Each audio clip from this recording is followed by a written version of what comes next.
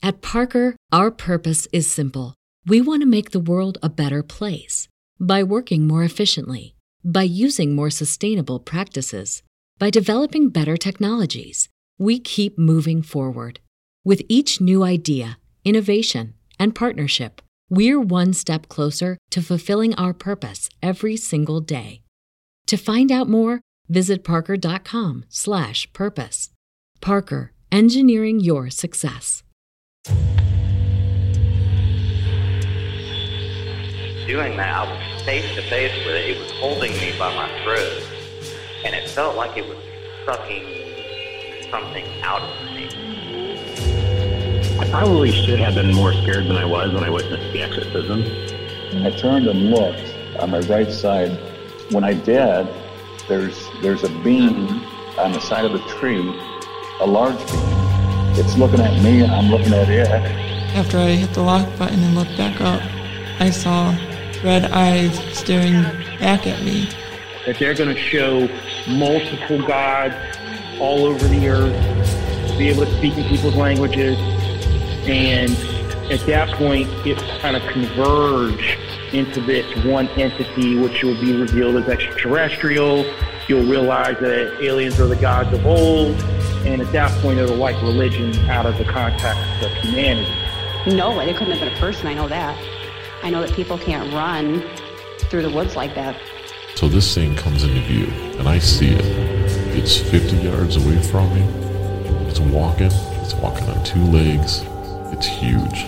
This is a big, hairy-looking being.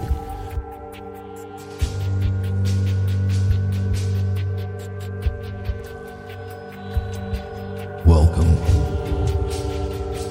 I'm your host, and this is Uncomfortable.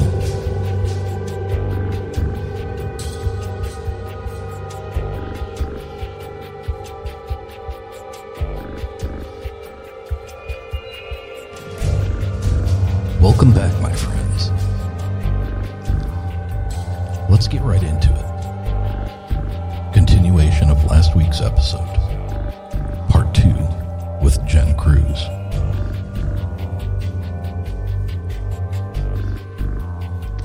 You know, and going from something as natural as what we just talked about to the unnatural. The Mandela effect. The Mandela effect. Now, absolutely. I've not had anything that even remotely comes close to your experience with that statue. Go ahead, I'm sorry. I've had other experiences too. It happens very frequently for me that things change. But what's really cool is sometimes they change back.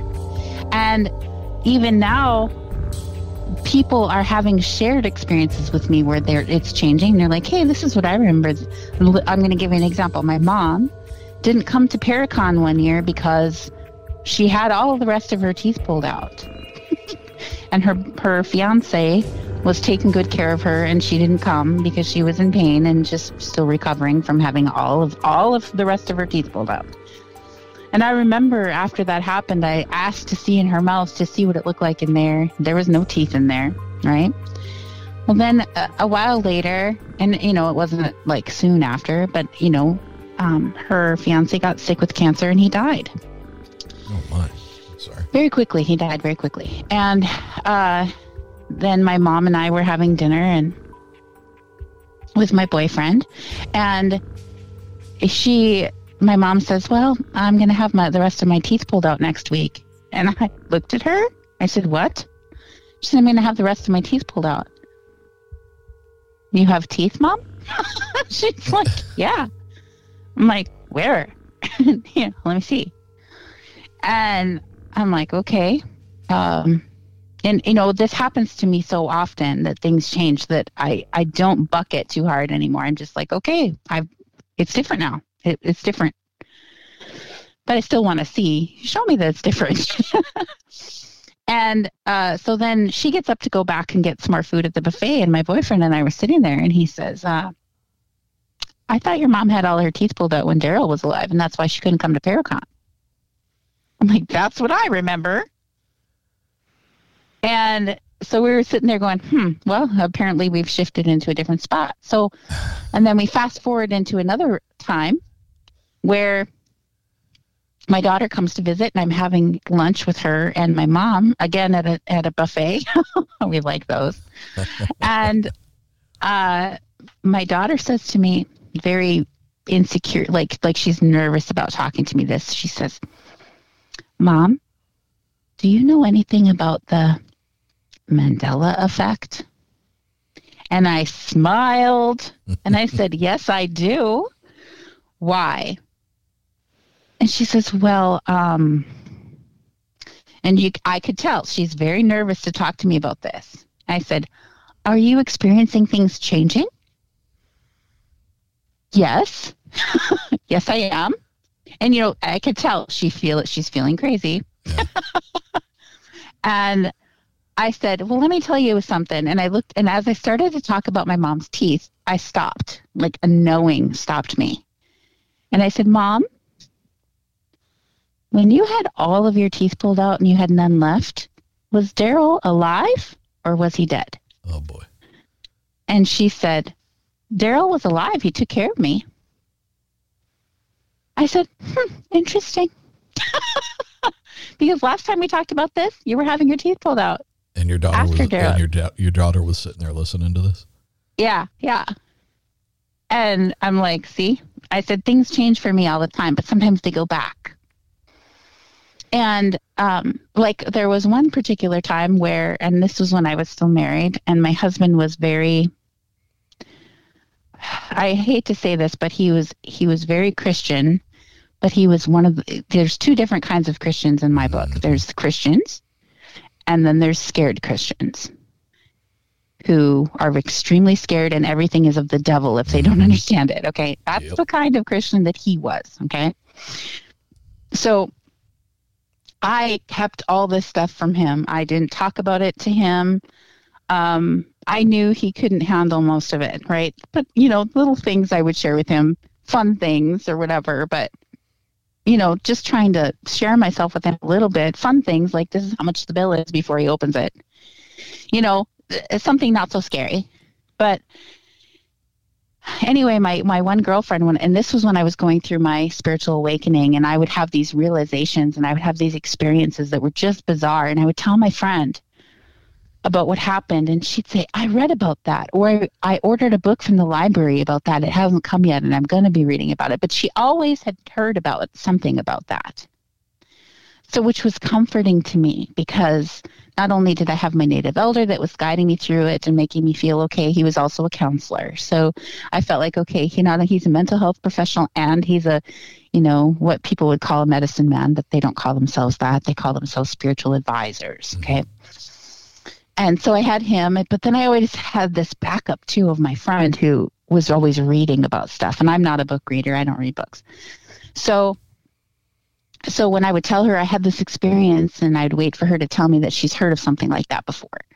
So that was always comforting to me too. So here I was telling her about this situation, and she looked at me like I was crazy, and she never did that before. And I was like, no, tell me about the book that you read about this. Tell me that. Don't look at me like that. Tell me about the book that you read about it. And I was like demanding it.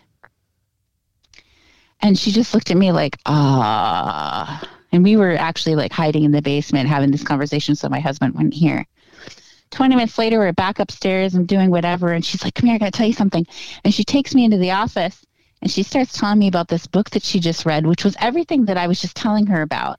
And I'm like, where was this book 20 minutes ago? When you were looking at me like, oh, it's crazy. And she's like, what? And she had no memory of that. So it had switched in just a very short period of time. And then an hour later, she has no memory of the book again.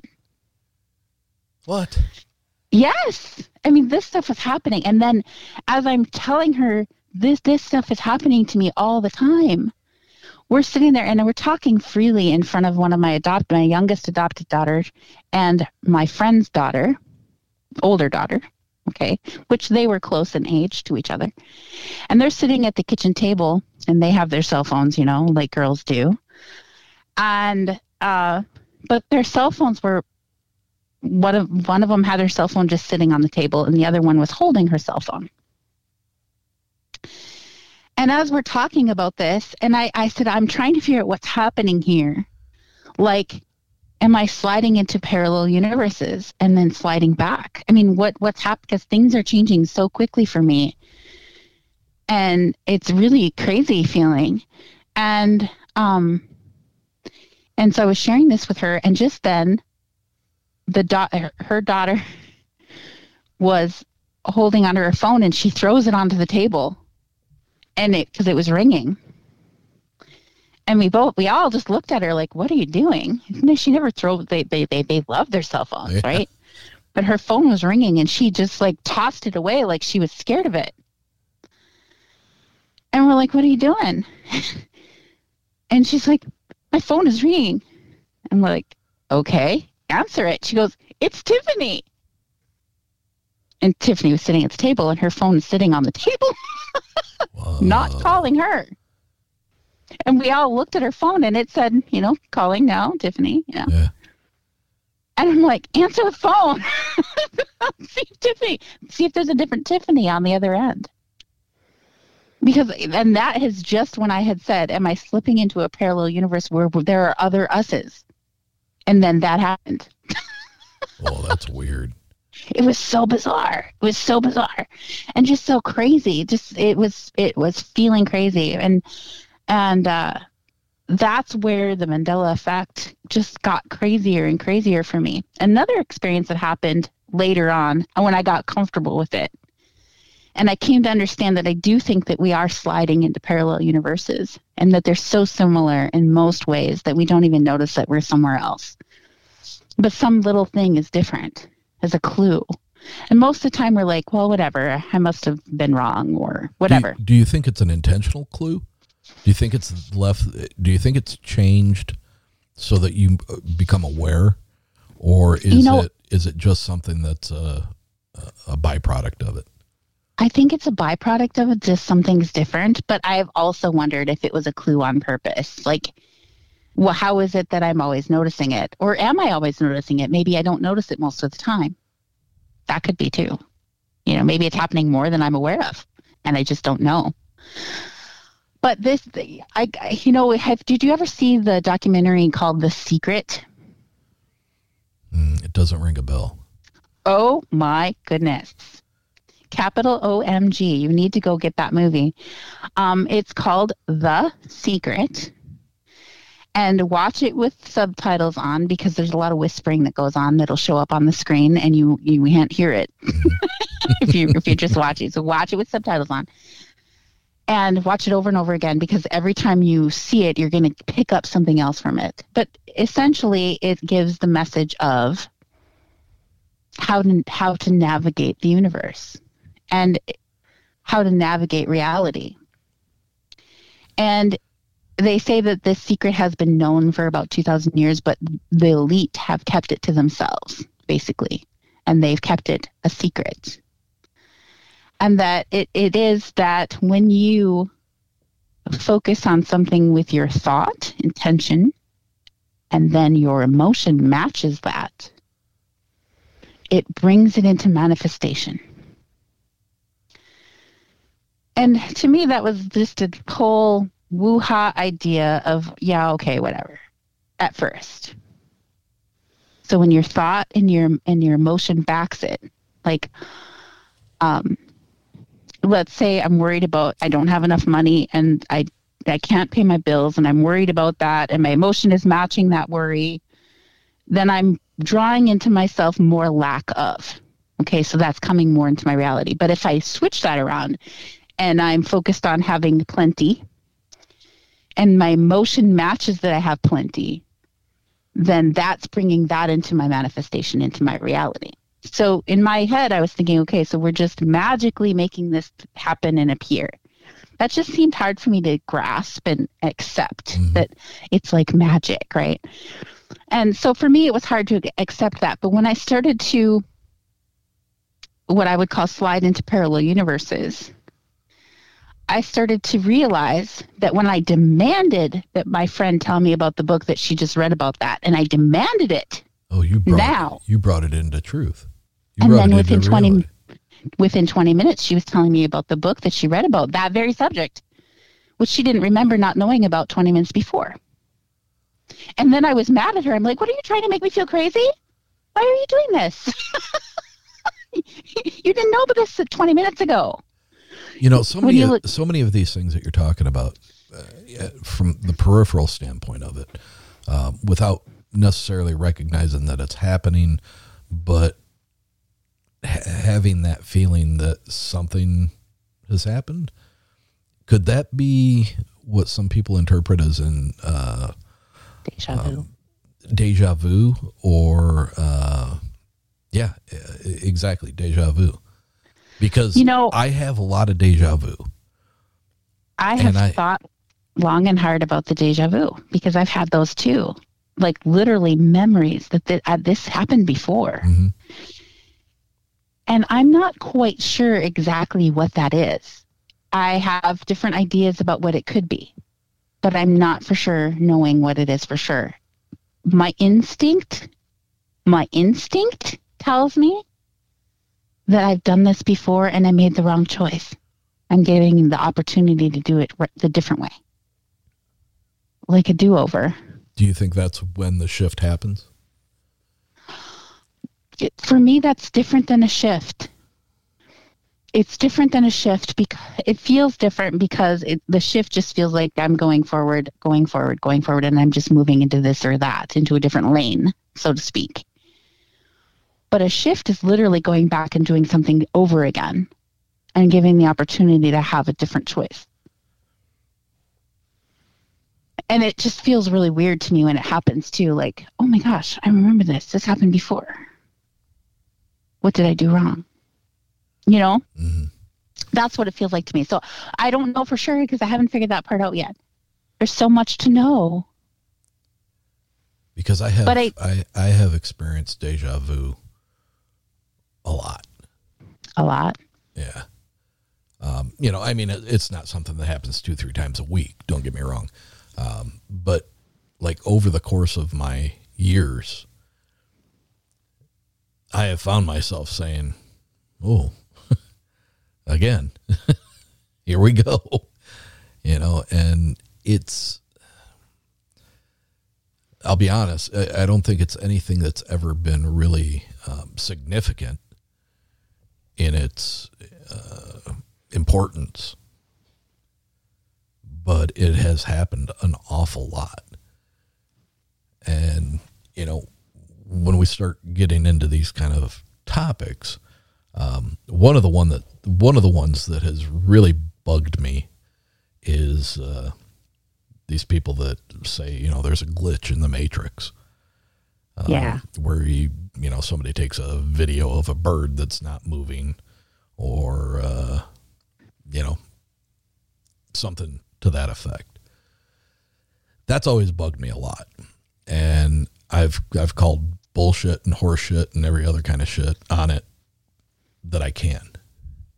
And 2 summers ago, I had to kind of pull back on that a little bit because I was going down a road that I travel quite often.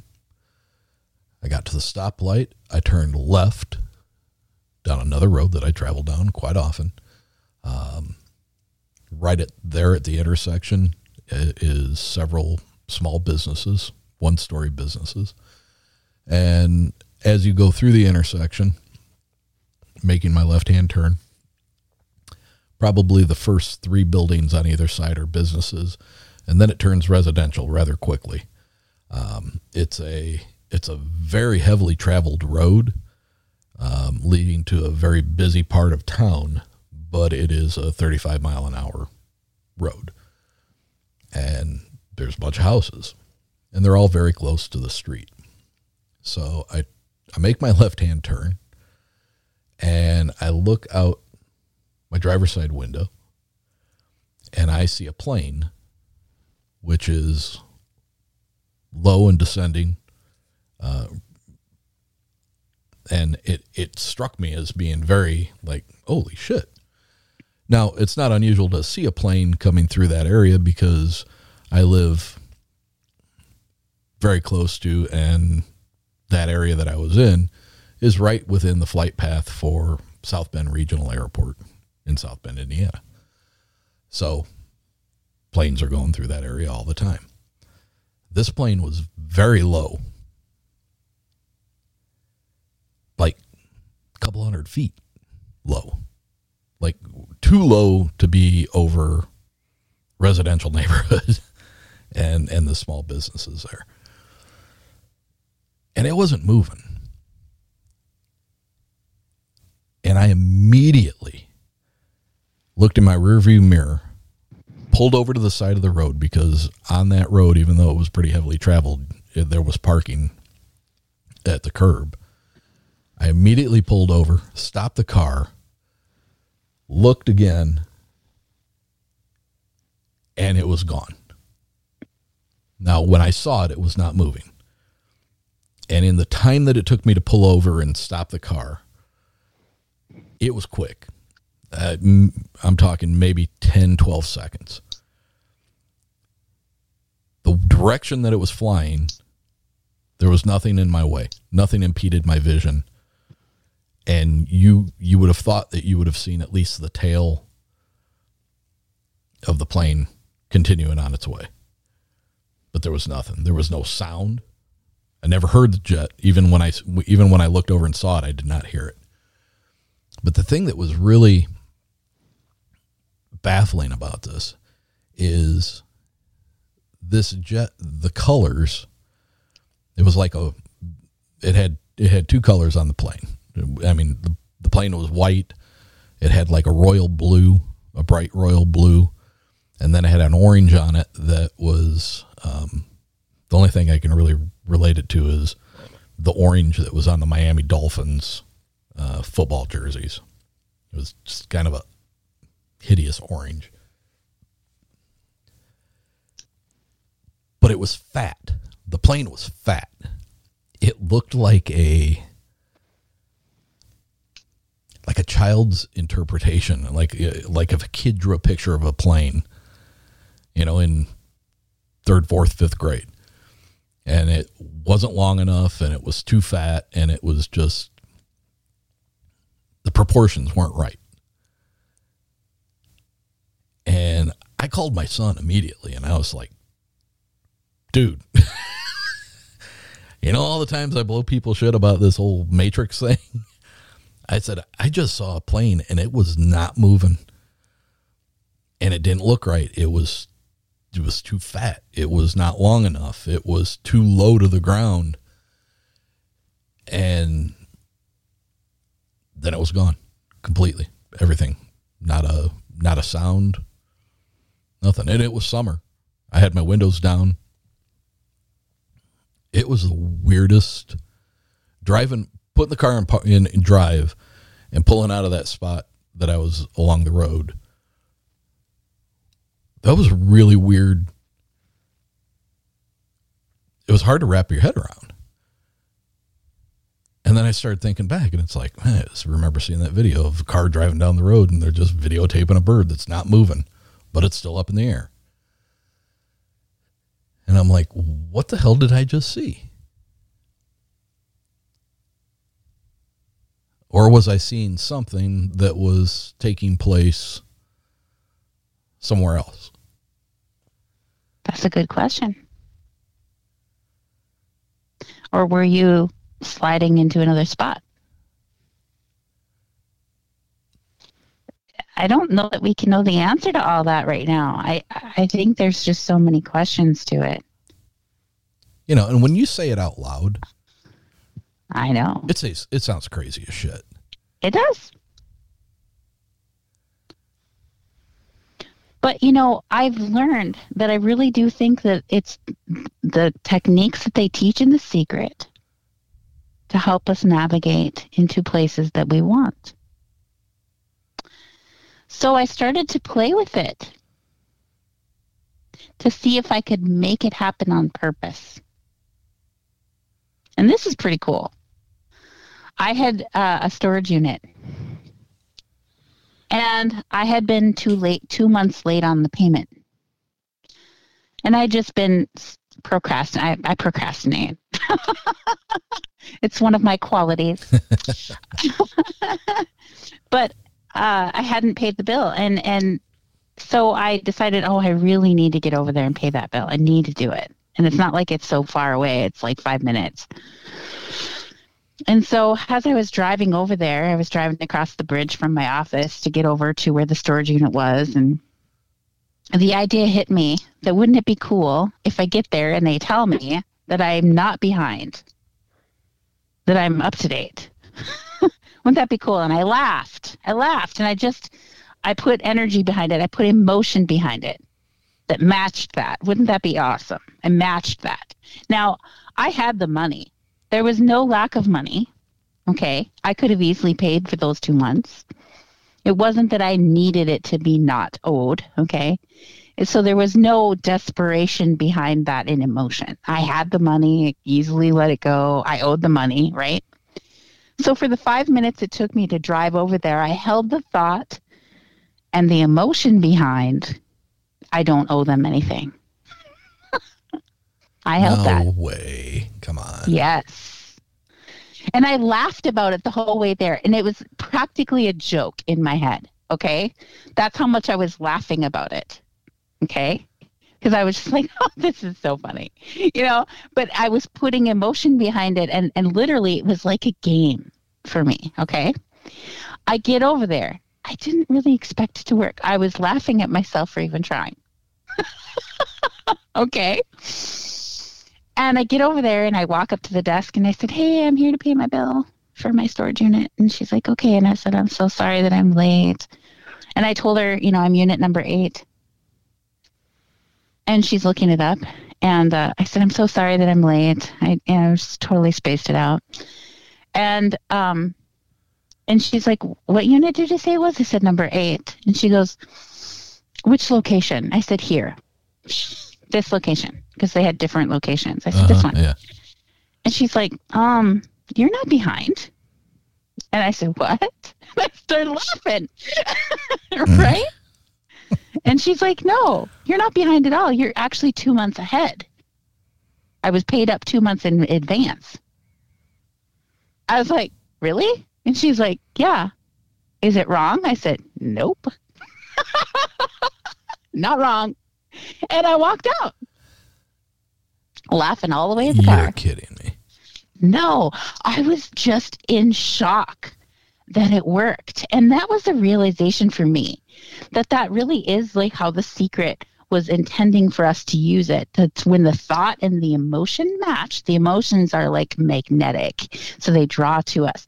But it's not like we are magically creating the universe or the thing that we're asking for, that we intended for.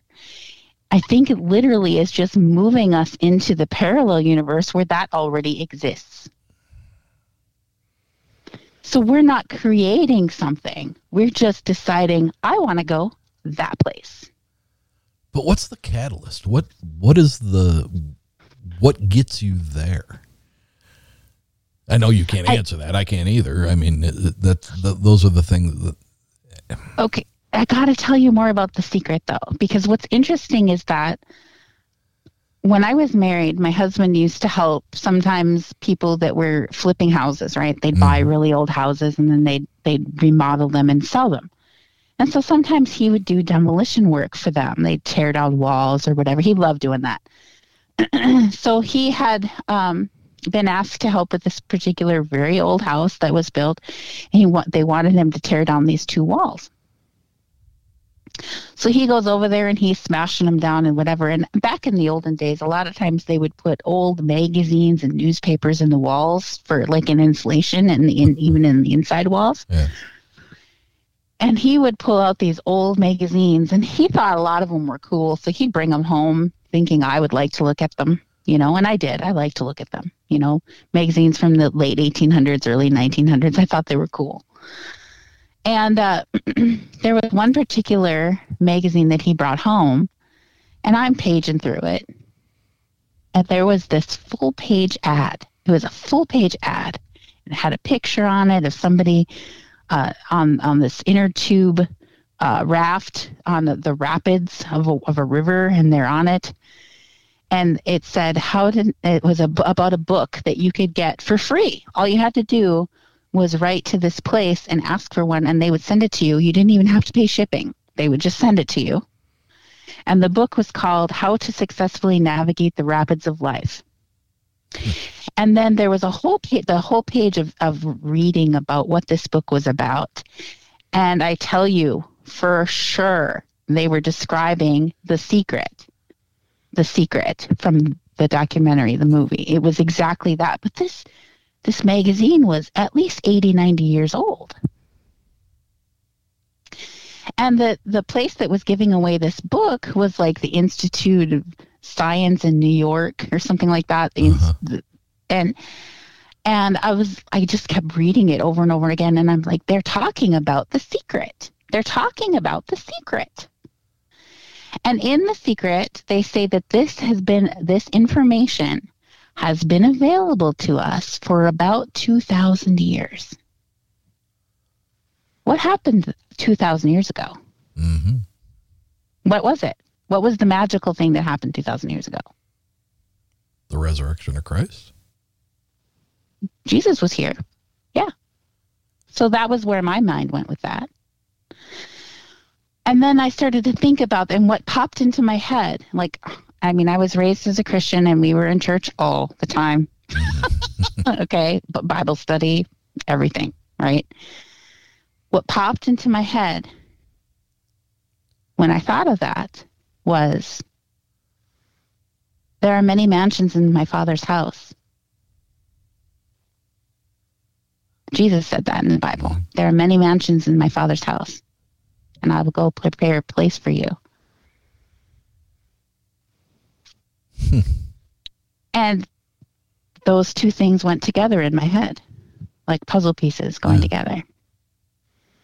Like maybe these parallel universes that are so close together that we easily slip from one to the next without even knowing, but has slightly a different altered reality, closer to that which we are wishing for. And if you think about our thoughts and emotions that match as wishes, or think of them as prayers, our thought and emotion together, think of those as prayers, and that directs us to that location in answer prayer.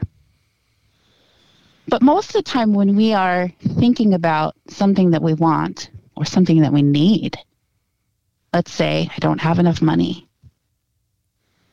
Normally, if I don't have enough money, the emotion behind that is worry. Mm-hmm. How am I going to pay my bills? Got that worry there. So that's the emotion that powers that. That's going to put me in a path to a lane that has less money than what I already have. If we're using The Secret as an example. But if I don't have the emotion of worry behind that, if I think, okay, there is going to be plenty for me, and I have that feeling of trust in that I don't have the worry anymore, I just have that everything's going to be okay feeling, that emotion behind that, that's going to navigate me into the lane where everything's getting better. And so like when I was going over to pay my storage unit bill that I was 2 months behind, I know for a fact I was 2 months behind. And when I got there, I was 2 months ahead. That's a 4-month swing right there. It is. And I laughed my butt off. I cannot tell you how much I laughed at that. And I thought about it. It worked because I didn't need it to. I didn't feel desperate. I have the money. It doesn't matter. It absolutely does not matter to me one way or the other. It was a joke in my head. Just the thought of trying it out. And I literally was laughing at myself for even doing it. So when you go taking that frame of thought that you just explained, and now let's go back in time to when you realized that the statue on the side of the river was not what you had remembered. That didn't put you in a place of happiness. That wasn't. No. But was that also part of your awakening? I think it was. And I don't know that that was an intentional thing, or, I mean, maybe it was. Maybe my spirit guides were like, she really needs a huge wake up call here. We need something that's going to jolt her. Because I was so involved in my marriage and so involved in that life that it was hard for me to let go of that and grow, because he was so controlling and so scared that he was trying to keep me in this little box, and if I moved a little bit, it was scary for him. And I wasn't really going anywhere. He was scared of losing me, and I was not going to leave him, but he chased me away. I mean, literally, he divorced me. And in his idea, I did it. But it was really him. He's the one who hired a lawyer and did it. And he was trying to keep you from growing. He was trying to keep me from growing. Yeah. It was scary for him that I was changing. And the change in me felt amazing because I was no longer scared. In the 90s, I had serious anxiety disorder. Serious, severe anxiety disorder. I was scared of everything. Related to your gifts? I think a lot of people who are sensitive have anxiety issues. But mine, I think, stemmed from beliefs that I formed as a small child that grew. Because if you think about the Leaning Tower of Pisa, that building that is crooked, something went wrong there when they were building that. And it started at the foundation. And the more they built upon that foundation, the more crooked it got. And so if you think about that as a belief, that foundation is belief. If the belief is skewed and you keep building on that belief, the building will get more crooked and more crooked and more crooked as you build it. And you get further and further away from the truth. Yes. So you've got fear upon fear upon fear upon fear, and all of it is not real. But it's all you've ever known. So when you're crumbling those fears, you can start at the top and try to work your way down. Or you can go for the bottom brick and kick it all down.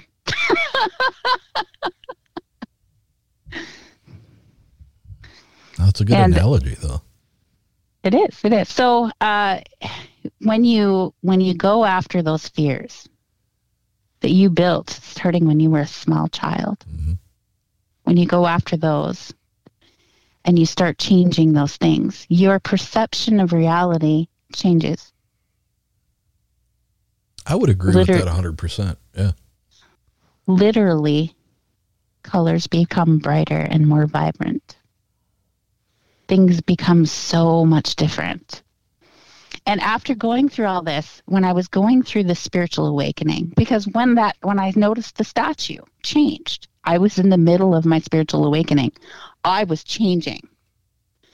And I think that I was probably sliding into other realities that matched what I was going through, okay? And so I slid too far into something that was very different. This statue was very, very different. Do you think it's possible that your consciousness is what was slipping, and your consciousness slipped into a more open version of yourself? Absolutely. Absolutely. And if you talk about the brain, okay, so the brain, science will tell you that the brain thinks at 400 billion bytes per second. That's what it's actually doing. It's not a potential. It's actually working that fast. Mm-hmm. But the average human is only consciously aware of 2,000 bytes per second out of the 400 billion bytes it's actually thinking about. So you're seeing things that you're not aware consciously that you're seeing. You're feeling things physically that you're not consciously aware that you're feeling. You are sensing things. You're aware of things you don't know that you're aware of. You're aware of it in your subconscious mind, and that's where these gut feelings people come from. Mm-hmm. And you trust those gut feelings, right? Even though there's no reason that you have them, you can't think, "Oh, this person looks fine and whatever," but they give me the creeps big time.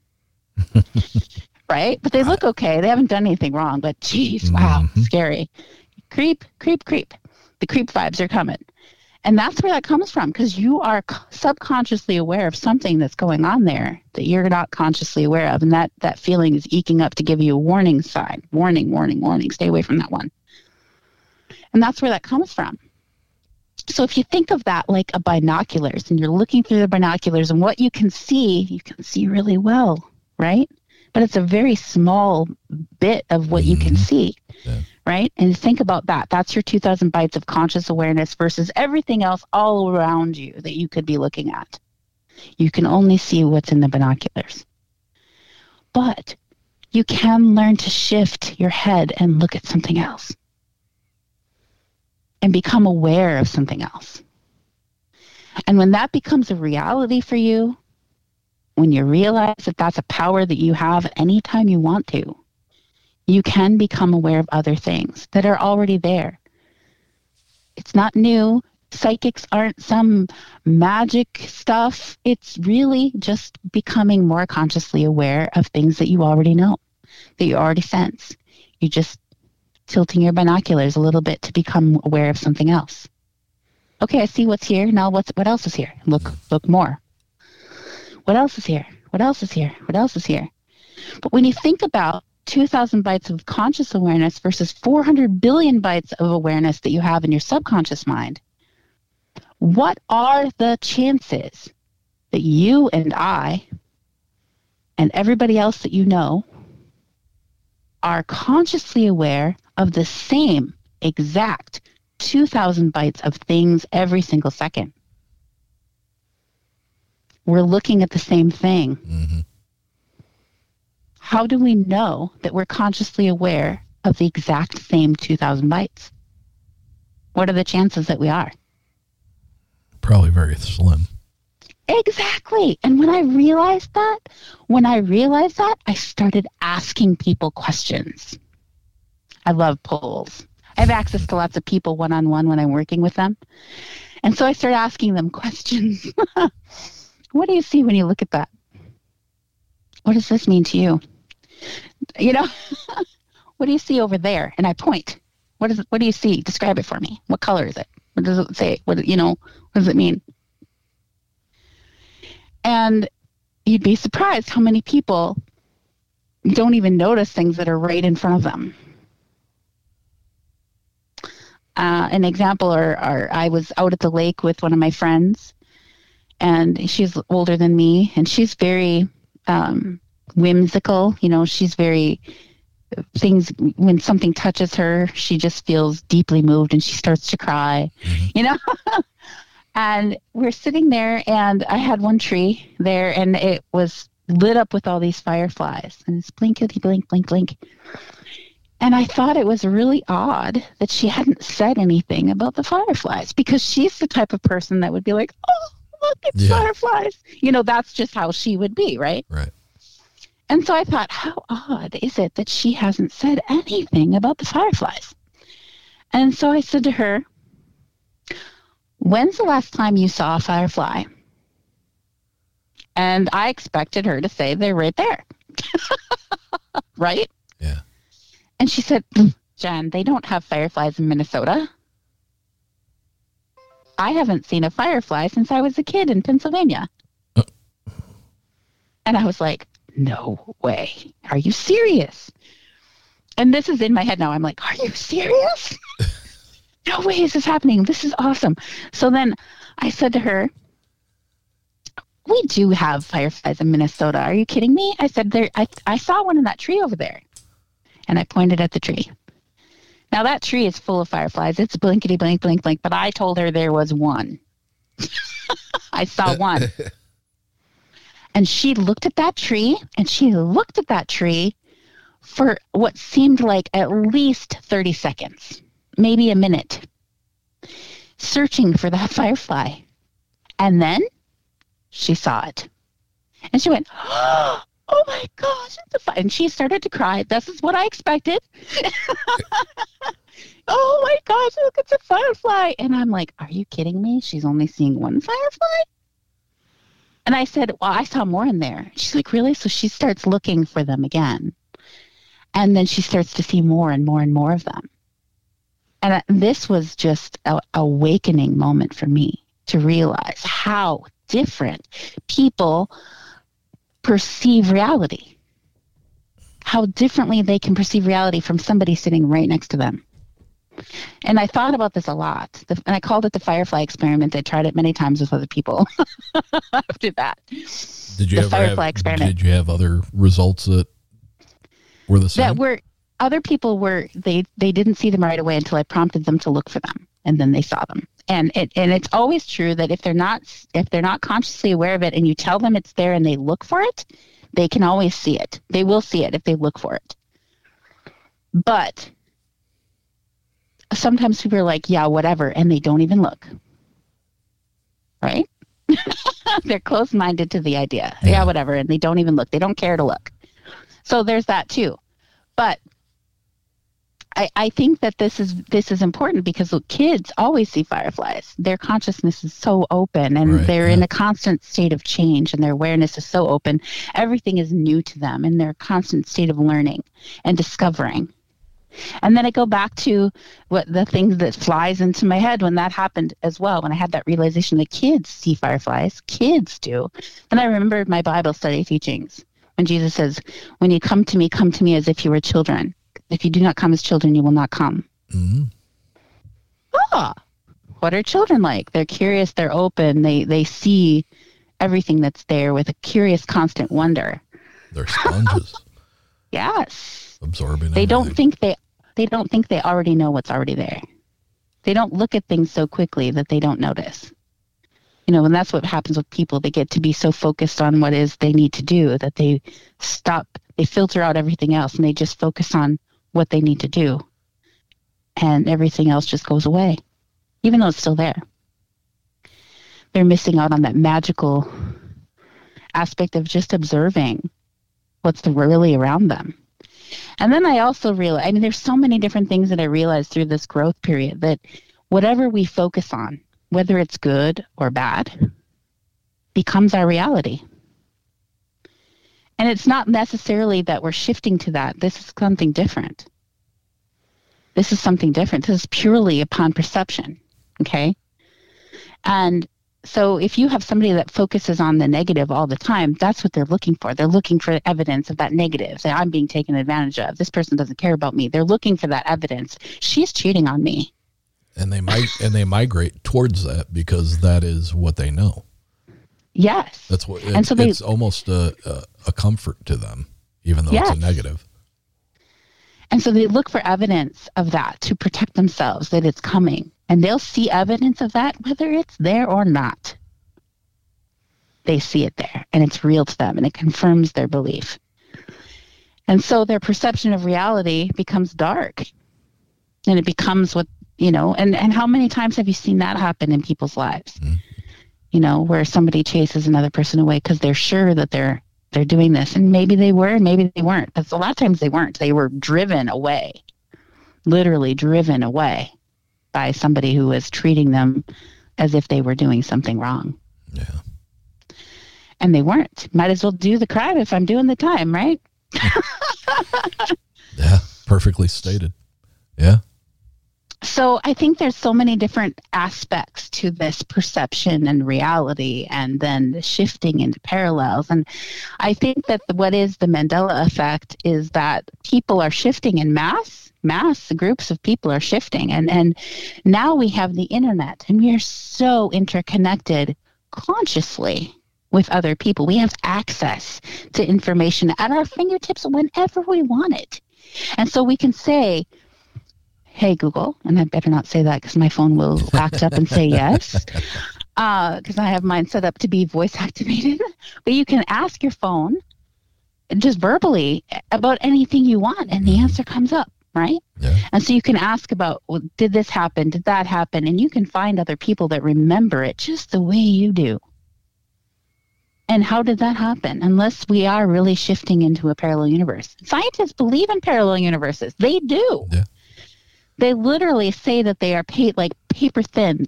The flat earthers aren't necessarily completely wrong. The earth is round. The earth is round, but the universe is flat, like paper. Yeah. Okay, so it's more like a flat universe. So and we'll cut them a little slack. Right. I just kind of go, oh my gosh, flat earthers. But I'm like, flat universers, there, I'll buy into that. But nobody ever talks about that. But I'm telling you right now, the universe is flat like paper, and they are stacked on top of each other, and they're so close together that you can easily slip from one to the next without even realizing. And they're just so slightly different. And I'm going to bring up something from my memory bank, from the Wayback Machine, way back when I was young, and I listened to Art Bell in the middle of the night on the radio. Mm-hmm.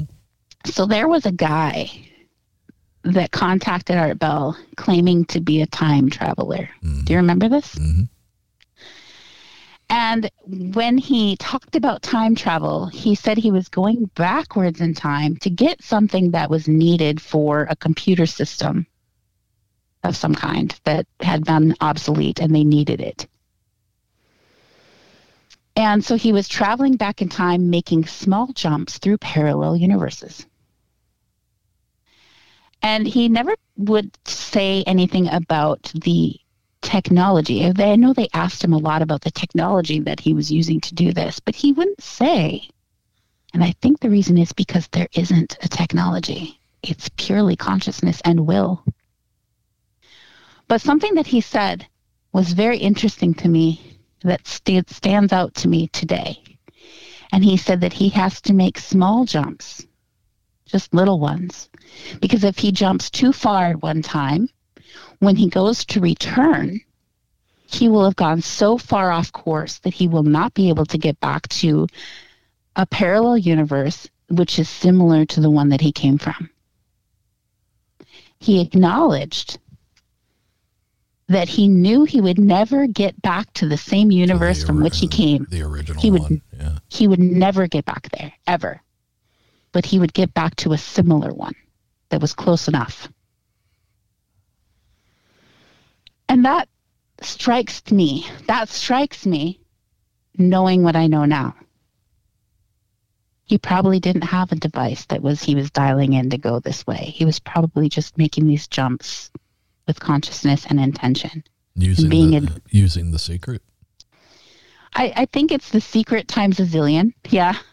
I think, once you start, you could start with, hey, somebody's going to buy me a Coke today, mm-hmm. or I'm going to find a good parking spot in the front. You got to start with something small because you believe that these things are possible. Start intending something that is possible, that you believe could happen any day. It just doesn't normally happen, but just intend that it's going to happen today. I'm going to find a great parking spot right in the front by the door. Feel excited about finding that parking spot by the front door. Pole position. Yeah. It's going to be a good day. Yeah. And then the more that you can do that successfully, the more you believe that it's true. And then the bigger things you can ask for. But if you go straight for, I'm going to win the lottery, probably not going to happen. Not that they're that different. It's just that in our mind, we think that's such a big impossibility. You have to build up to that.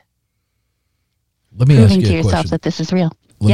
Going back to never returning to the same exact reality that you left, like the gentleman from Art Bell's show. With the shift that happened with your mom, with the teeth being pulled and then not being pulled. Yep. Was it you making the shift, or do you think that you were awakened to somebody else's shift? Does your mom seem like your mom that you've always remembered, except for the fact that she had her teeth pulled twice? I guess is what I'm saying. She was still the wonderful lady that she is. She's still the one. She was still that same person. It's just that specific thing hadn't happened yet. So with your experiences, you feel that you are the one that's making the jump. Yes. The shift. And sometimes people come with me because they remember it the same as me, and then we go back and forth, which is interesting.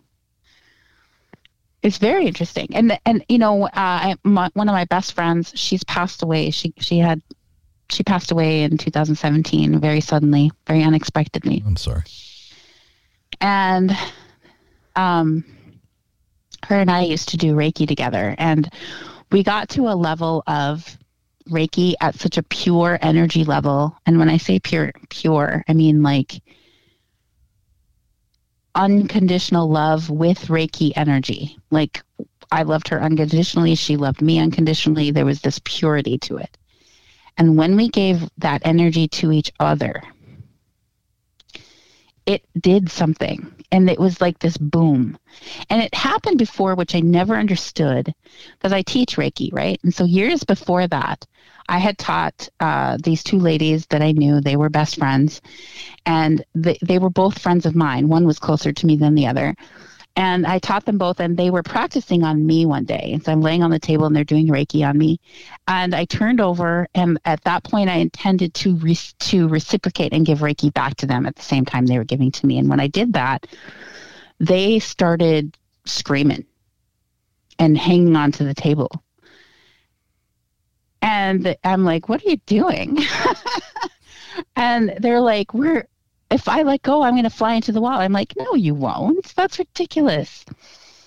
And they insisted that if they let go of the table, they were going to fly into the wall, that they were being pushed back. And I just thought that was absolutely ridiculous. And it was enough to scare both of them to not want to do it again. And I was just like, this is ridiculous, you guys. Come on. And they wouldn't even try Reiki again after that. And it was years later when I was with this other friend who I taught Reiki to, and we got to this level of giving Reiki to each other, where it was like this amplification happened of our energies together. And it created like this bubble of energy. And it got really big. And I went to get something, and I reached the edge of whatever this bubble was, and I felt it push me. And I was like, holy crap. And I instantly knew this is what happened to the other ones. Mm-hmm. And I was like, oh my gosh, this is amazing. And then I like walked back into the bubble, and I could feel that energy, and it was just pulsating within this bubble. And it had gotten so big that it was actually going into the next room. And the edge of it was right by my desk.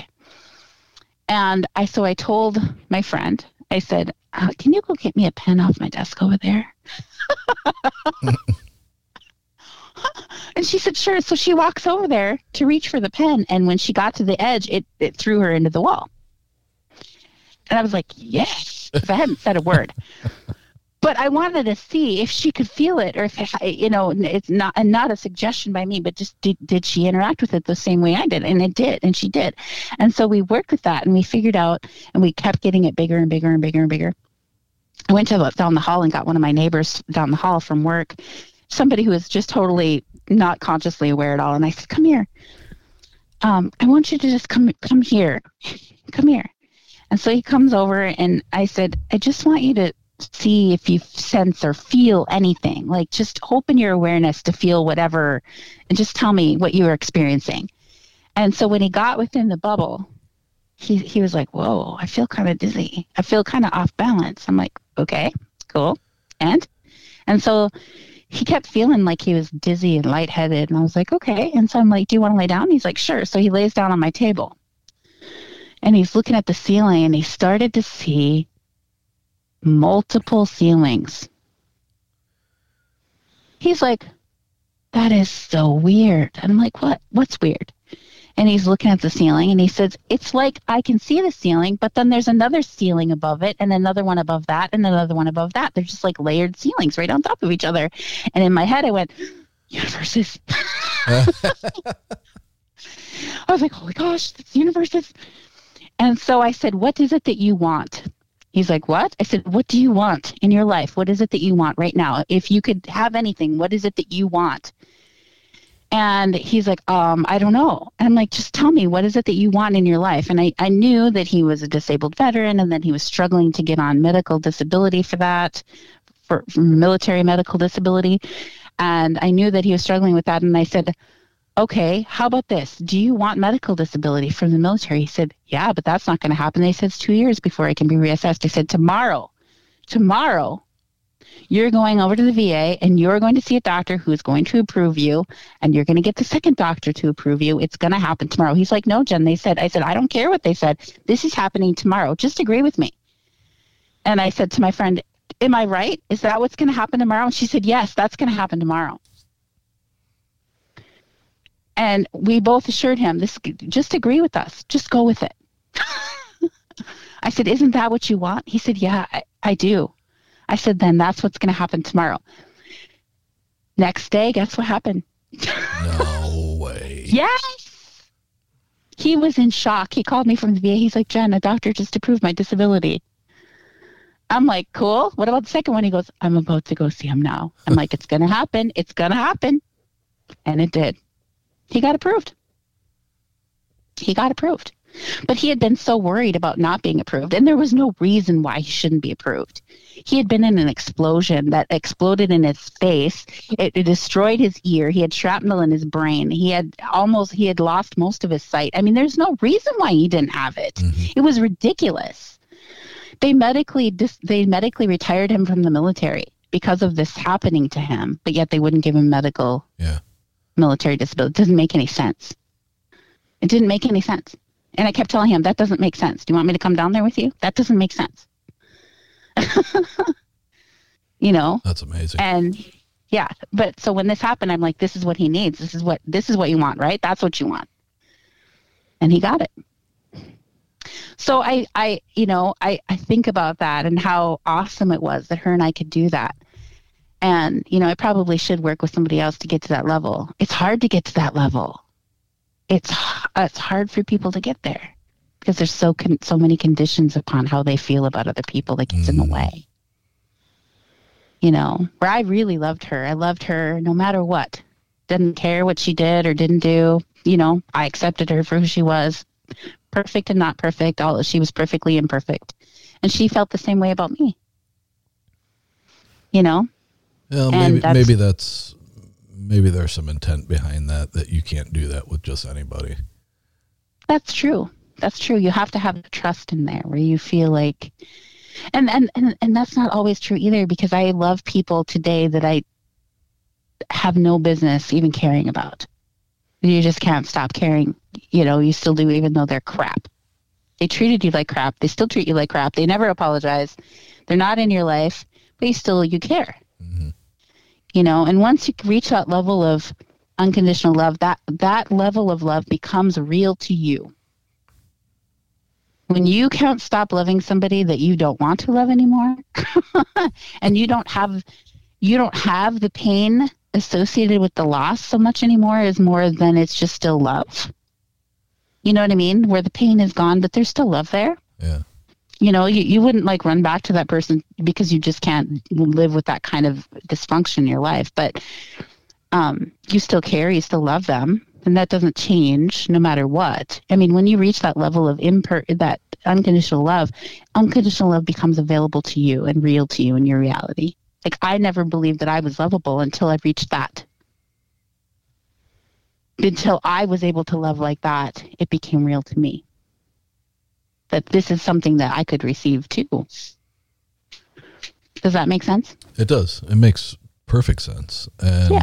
I think at about 2 hours and 24 minutes into it, I think this is where we're going to wrap this one up. But absolutely, I like where you ended up with, because I think it resonates with really what my show's about, and that is opening your mind, accepting things that make you uncomfortable, walk in the light, live in the good,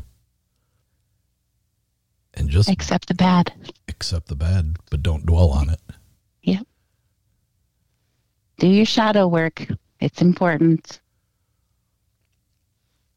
And that shadow work is, everybody is light and dark. They're both. You have to blend the two together. Yeah, well, you can't have one without the other. Exactly. It's finding a balance. Exactly. Jen, it's been a pleasure.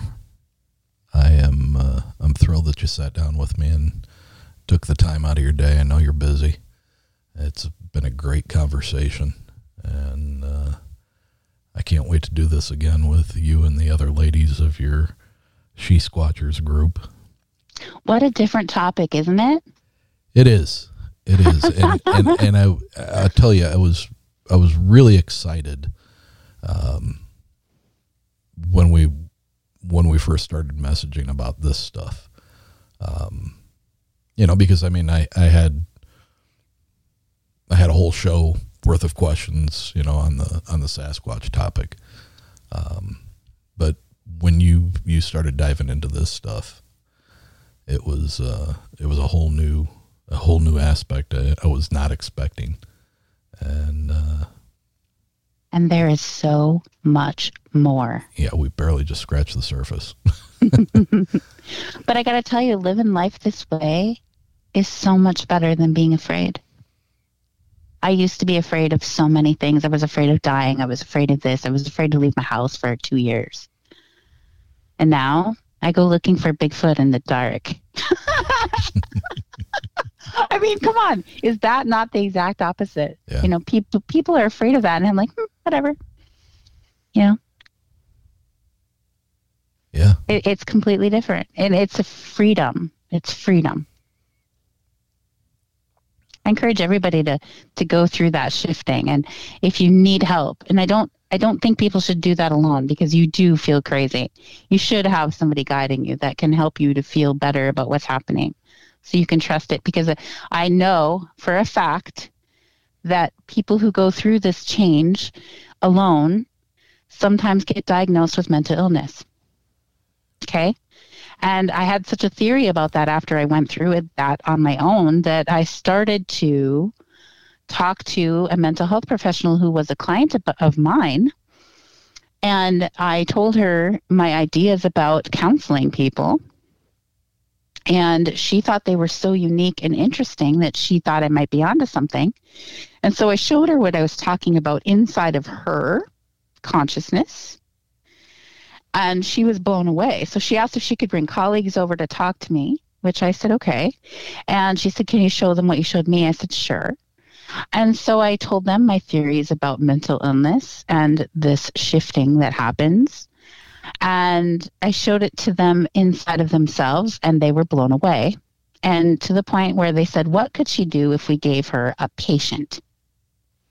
What could she do if we gave her a patient who was considered severely mentally ill and unhelpable?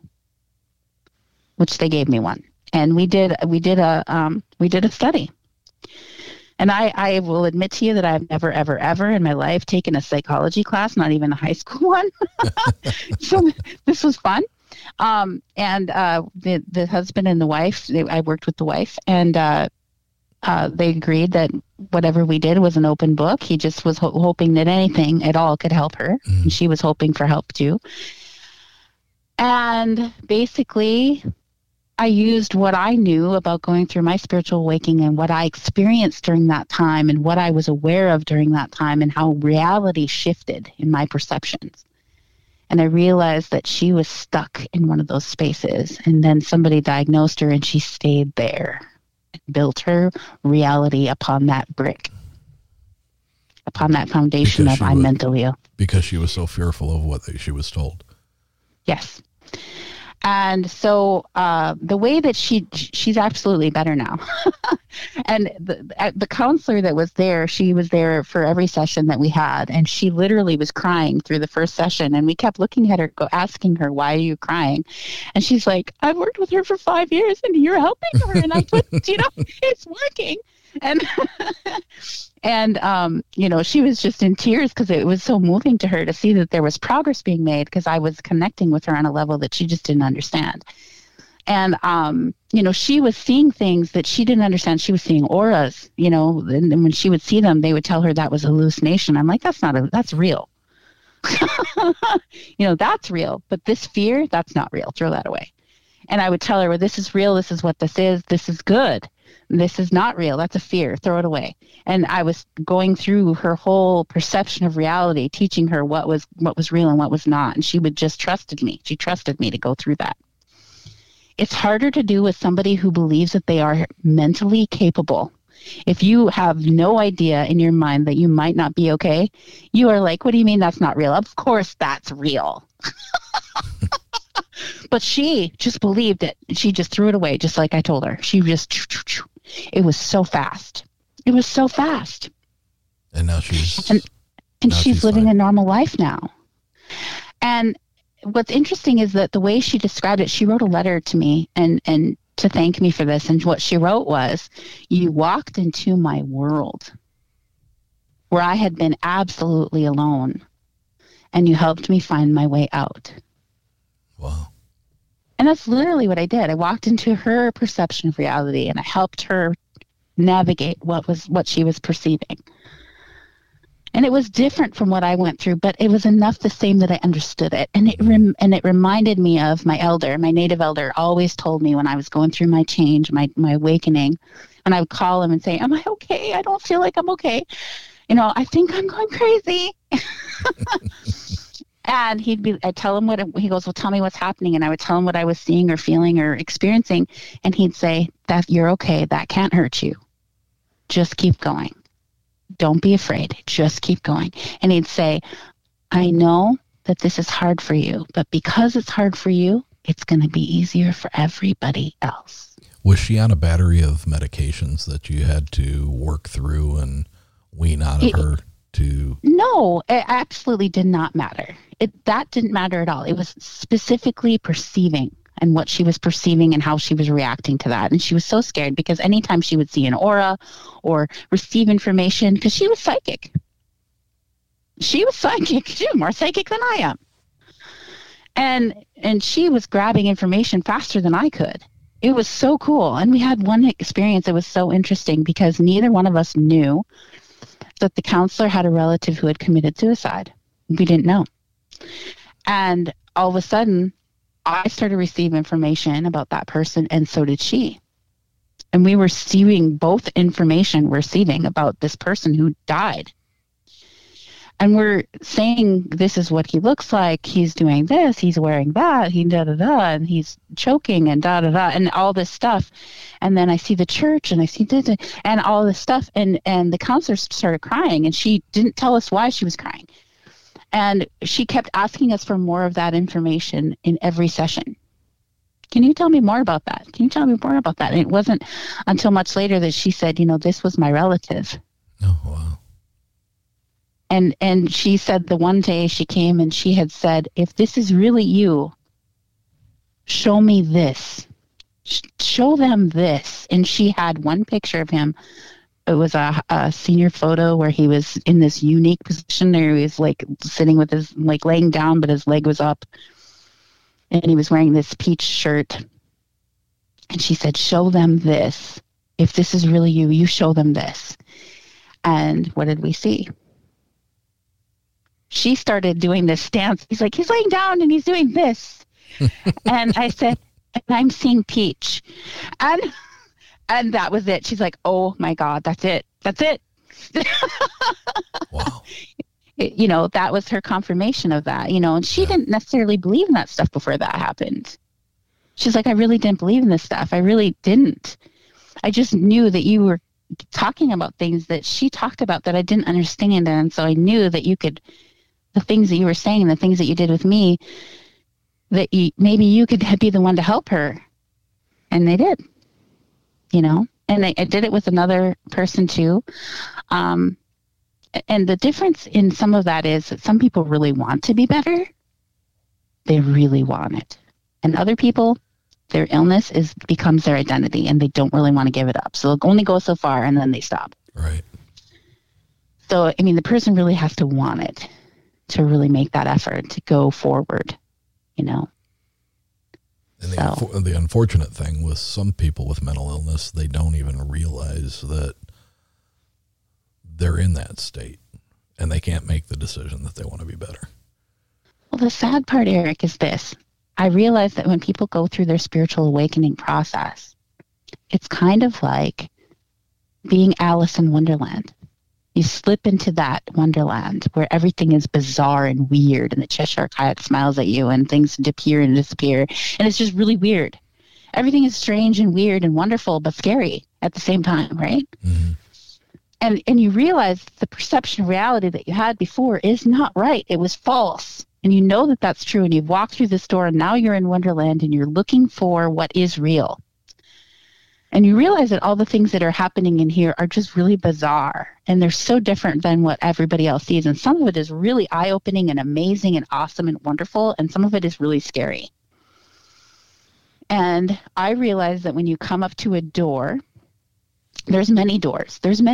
And you can choose your perception of reality. And all these doors are an example of that. And just a representation of that. But when you choose your door, you know that you're near a door when you become very afraid. You become very, very, very afraid. And something is telling you to stop. Stop now, or else. And for me, I always had a very similar fear. The fear would be different, but the underlying fear was if you go any further, you won't be here anymore. You will die and be away from your family. I mean, that was the fear that I had. And so I would stop. I wouldn't go further. I'd be like, no, I can't go further. And when I would finally push through that, it would be like I was inside a bubble wrap, inside a single little bubble, and that somebody was putting pressure on that bubble wrap to the point that it was going to pop. Mm-hmm. And so when you're inside that bubble, everything just feels really horrible all at once. It gets worse. Everything is scarier all at once. It's all awful.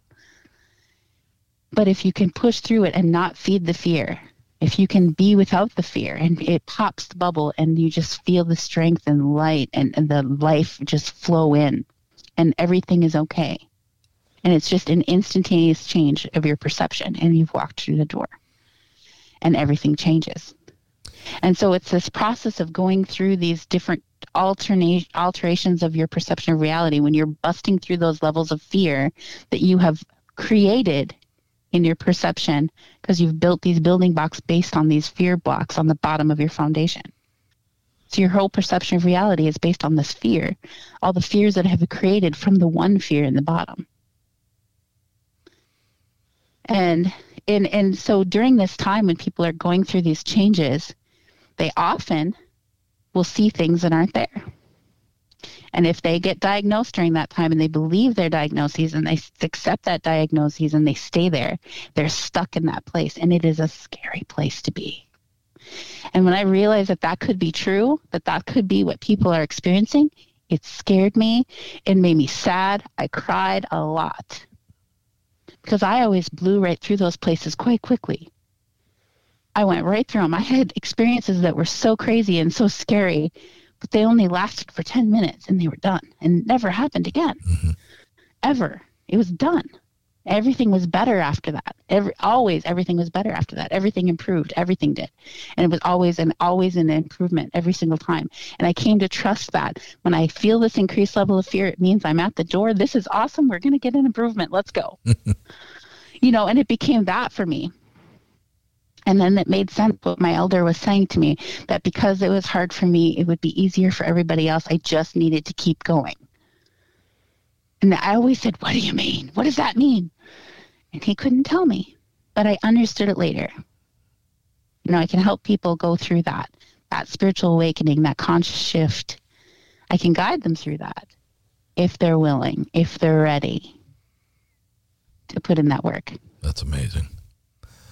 And I just had a moment ago, another deja vu. What you were describing, and not only is this a deja vu, but also a synchronicity, what you were describing of breaking down and rebuilding the new perception is at one point almost word for word. What you said is what a fellow Minnesotan who was on my show not too long ago, Ellie, on my first episode about the red grid mark phenomenon, she spoke about the same exact thing. What did she say? Just how her entire perception of her reality had been torn apart and repackaged, and she felt the colors were brighter and things were better and the birds sounded louder, and it was very, very similar to what you just laid out. That's awesome. Is very, very, very similar. I actually got chills at one point because your voice even sounded like when she was telling me about that. Oh, that's cool. And yeah, that's one of the amazing things about doing this show is the connections and the synchronicities and the little confirmations. Eric, I have something to tell you. I'm listening. So there was somebody who was further along than I was at the time when I came across that article in that old magazine about navigating the rapids of life, that book that was being given away 80 to 100 years ago. And I knew that what they were describing in this book was the secret. And I showed this ad to somebody that I knew that was further along than me in all of this. And we were talking about the secret. And I said, this is the secret. I know it is. And I said, I know that they say that it's been available to us for 2,000 years, but, does everybody get to know about it? Does everybody get to know about it? And what he said to me, and it rang true for me. When I feel truth, when I hear truth, I get these goosebumps all over my body, right? And what he said was, people are presented with the information in some way, shape, or form that they are in control of their experience, of their life, that they have this ability to do this. And it's their choice either to grab a hold of it or not. Mm-hmm. It's presented to them at a few different times in their life, and it's their choice whether or not they want to move forward with it or not. And that hurt my heart so hard at that time because there were so many people that I wanted to take with me. And they just weren't grasping it. They weren't grabbing a hold of it. They weren't looking at it. No matter how much I showed it to them, they just were not. And it broke my heart because I did not want to leave them behind. And that's what was happening. I was growing beyond their ability to be with me because my life was changing so much. Mm-hmm. It was getting so much better and theirs was not. And I don't know how to explain that any other way, but I want you and I want the people who are listening to this episode to know, go and watch The Secret. Everything in there, as weird as it sounds, it's true. Do you know where it's available at?